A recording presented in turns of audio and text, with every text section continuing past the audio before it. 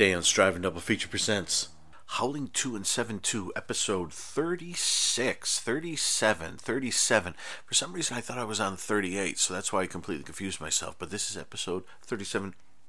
Dan's Driving Double Feature presents Howling 2 and 7-2, episode 37, a minute-by-minute podcast covering Howling 2, Your Sister is a Werewolf from 1985, and Howling New Moon Rising from 1994. That would be Howling 7. Let's dive right in. Where do we leave off? Oh, yes, we were about to have some fun naked times with Stirba, that one goofy guy, and the gal from America who killed all the punks in the warehouse. You remember her. So we're about to, we got a boob out and Stirba, and we're all about to climb into bed together. I'm ready. I'm fresh. I'm baby powdered. Let's do it.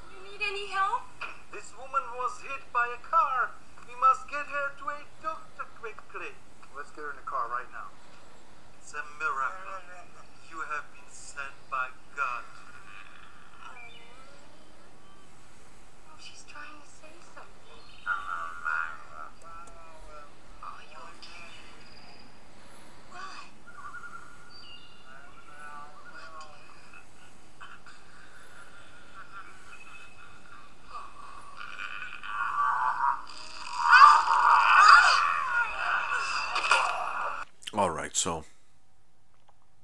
I don't know if this is obvious or not, but this mid begins with a sex scene. So I'm trying not to make it too dirty, but I'm talking about what I'm seeing. So this may be, warning. It may not be for youngsters or for people who don't like hearing people talk about sexy times. But yeah, this begins, and it's funny. It begins like we're going to go into a full-on sex scene, but it only goes for about like 10 seconds, and then it cuts to Christopher Lee, who seems to have the psychic link with Stirba, I guess. I guess because she rips off her top, boobs out, and she's like, yeah. And the moment she's like, yeah, Christopher Lee is in the backseat of that car with Jenny and Reb Brown, and he's like, huh, what? And then we go in the rest of the scene, which is the locals in Transylvania setting up a very obvious car crash kind of thing with an old woman who turns out to be a werewolf. Now, I think the thing that gives away that maybe this is all fake is when they sort of come around the corner and they see what's going on. There's an old woman on the ground. Gosh, I miss my grandma. Sorry, there's an old woman on the ground, and there are maybe 10, 15 people all around her, like covering the whole street, and actually like one side of the street drops away and a hill, and the other side of the street goes up, and it's very much, it reminds me sort of a road you'd see like in that fun For Your Eyes Only car chase where they're in the tiny car that keeps rolling over. You know that one?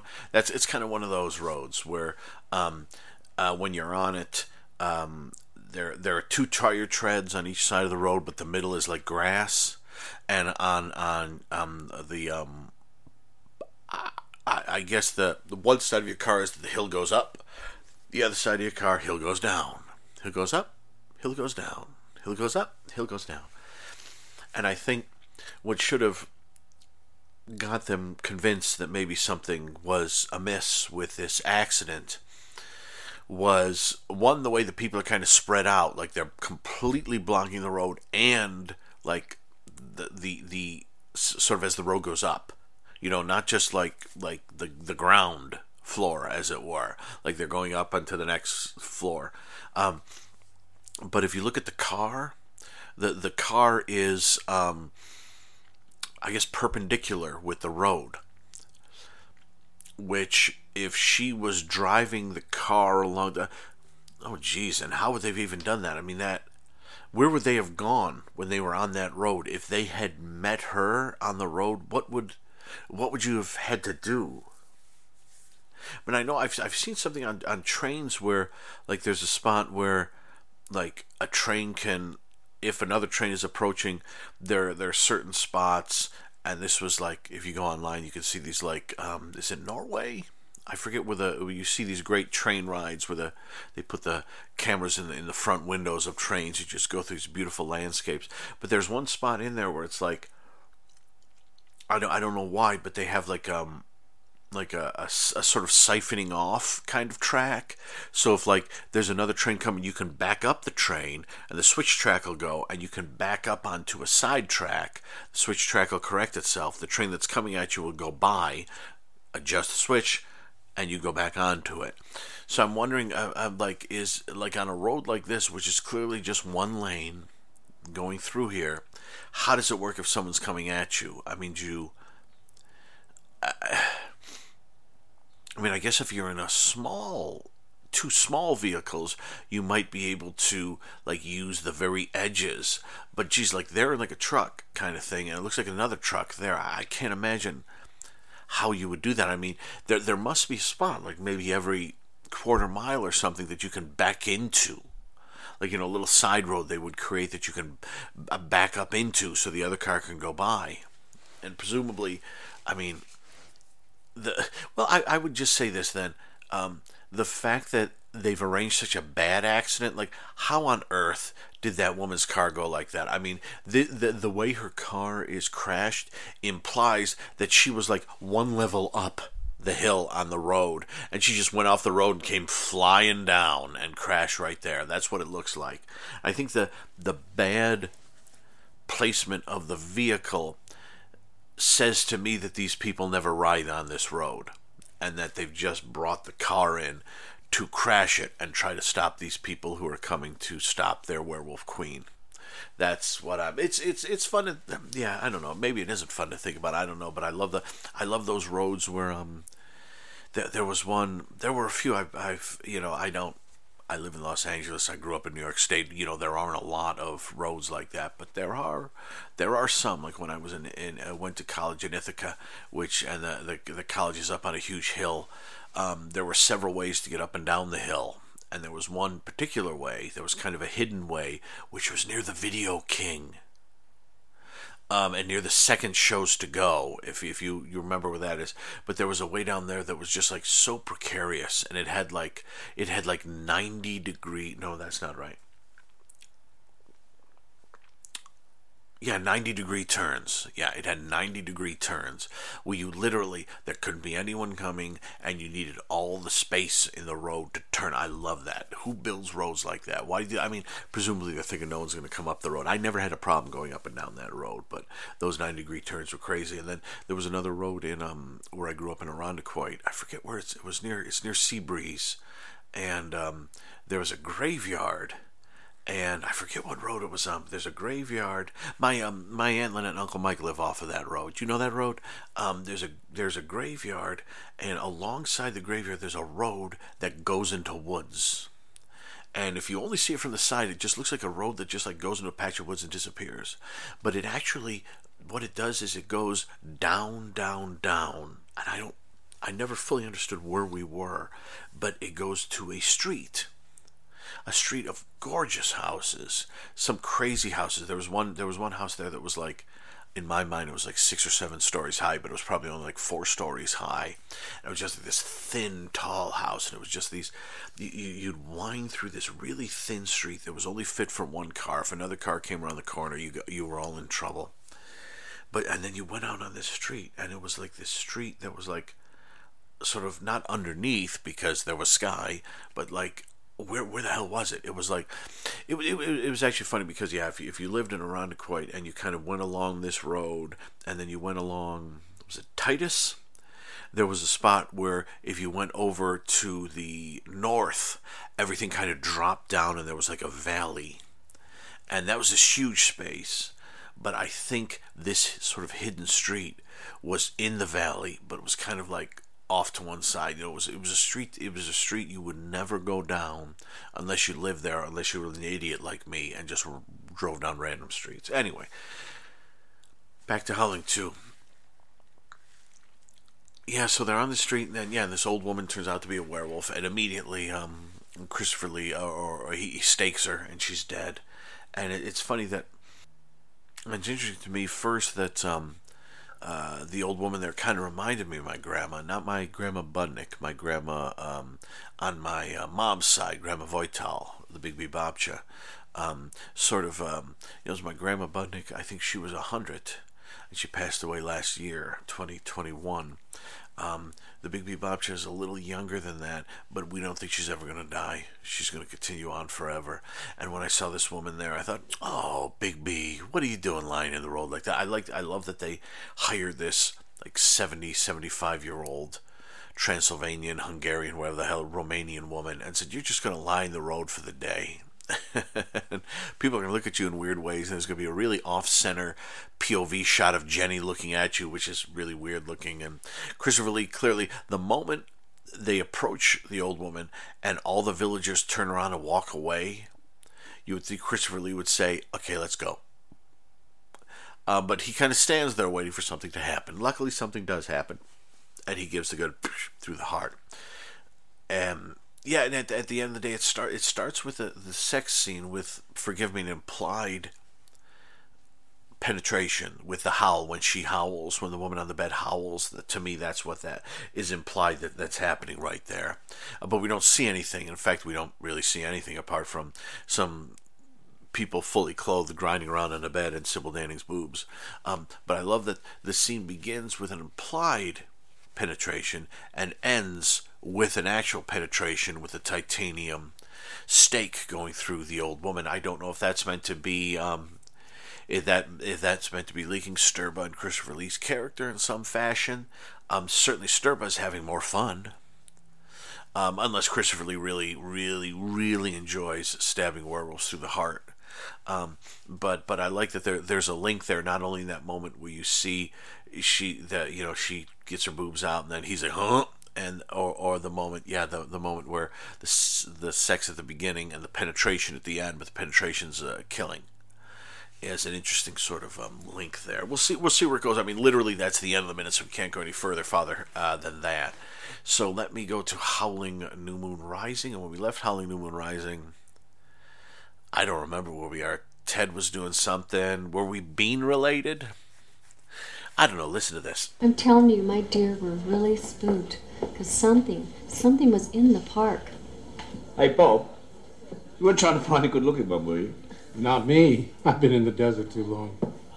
Put a bag over their head and you wouldn't know the difference anyway. Well, that's a relief.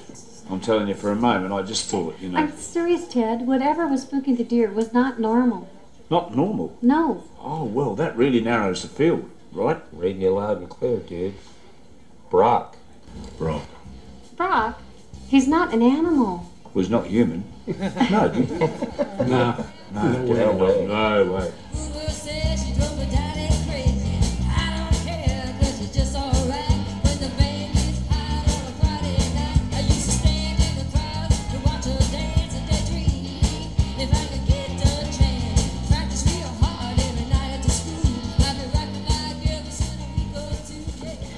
Really?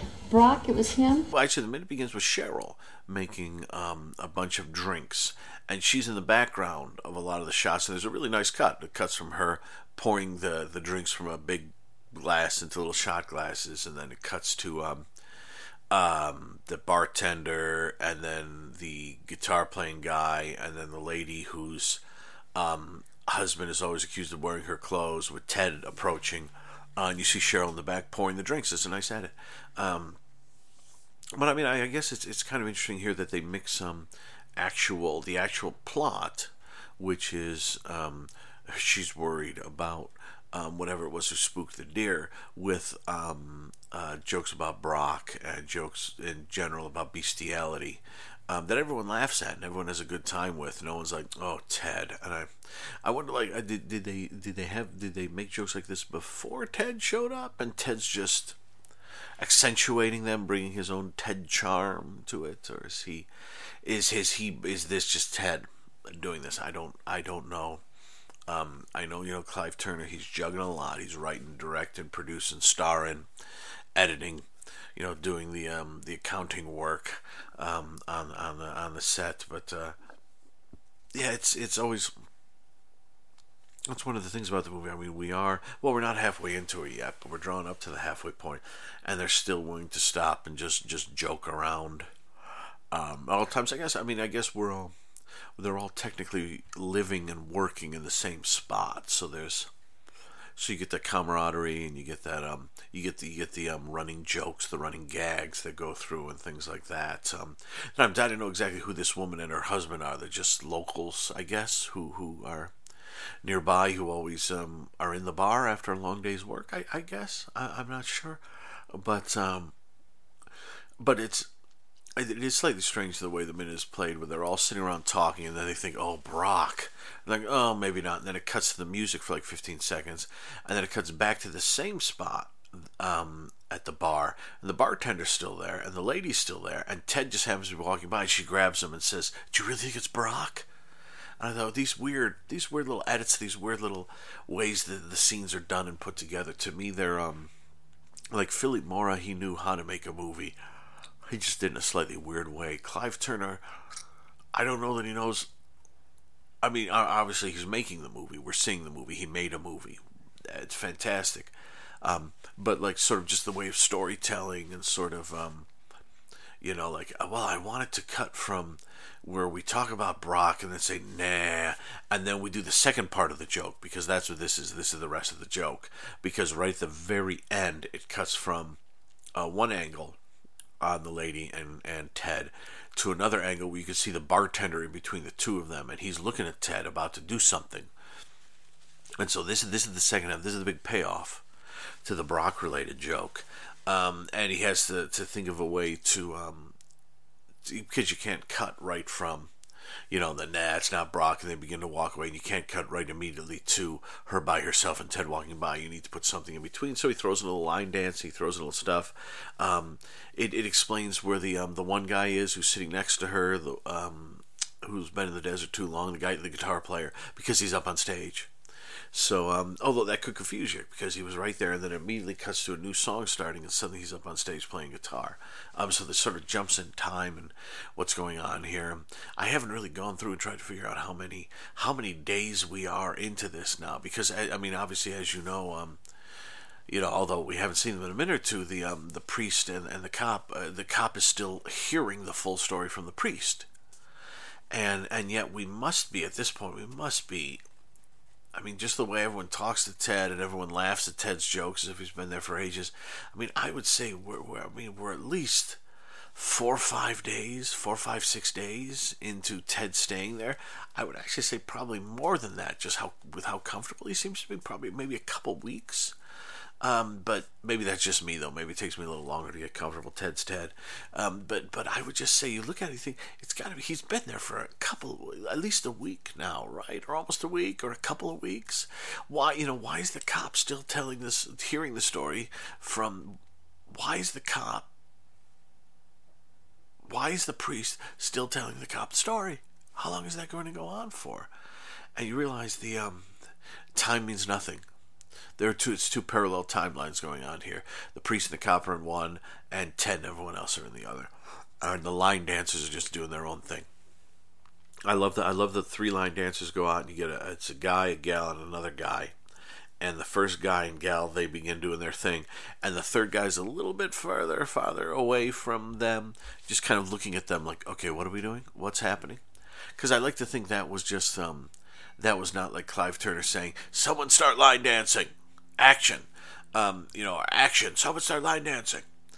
I'd like to think that he just set the camera there, and just what happens. Although there is a weird moment where you see them line up for the line dancing, and then you get a closer shot on our main guy playing the guitar, and you see some people dancing, hand in hand, moving each other around, and you don't see the line dancers, but then when it cuts back to the long shot, the line dancers are in between him and there, so that's between him and the camera. So that previous shot must have been over the line dancers.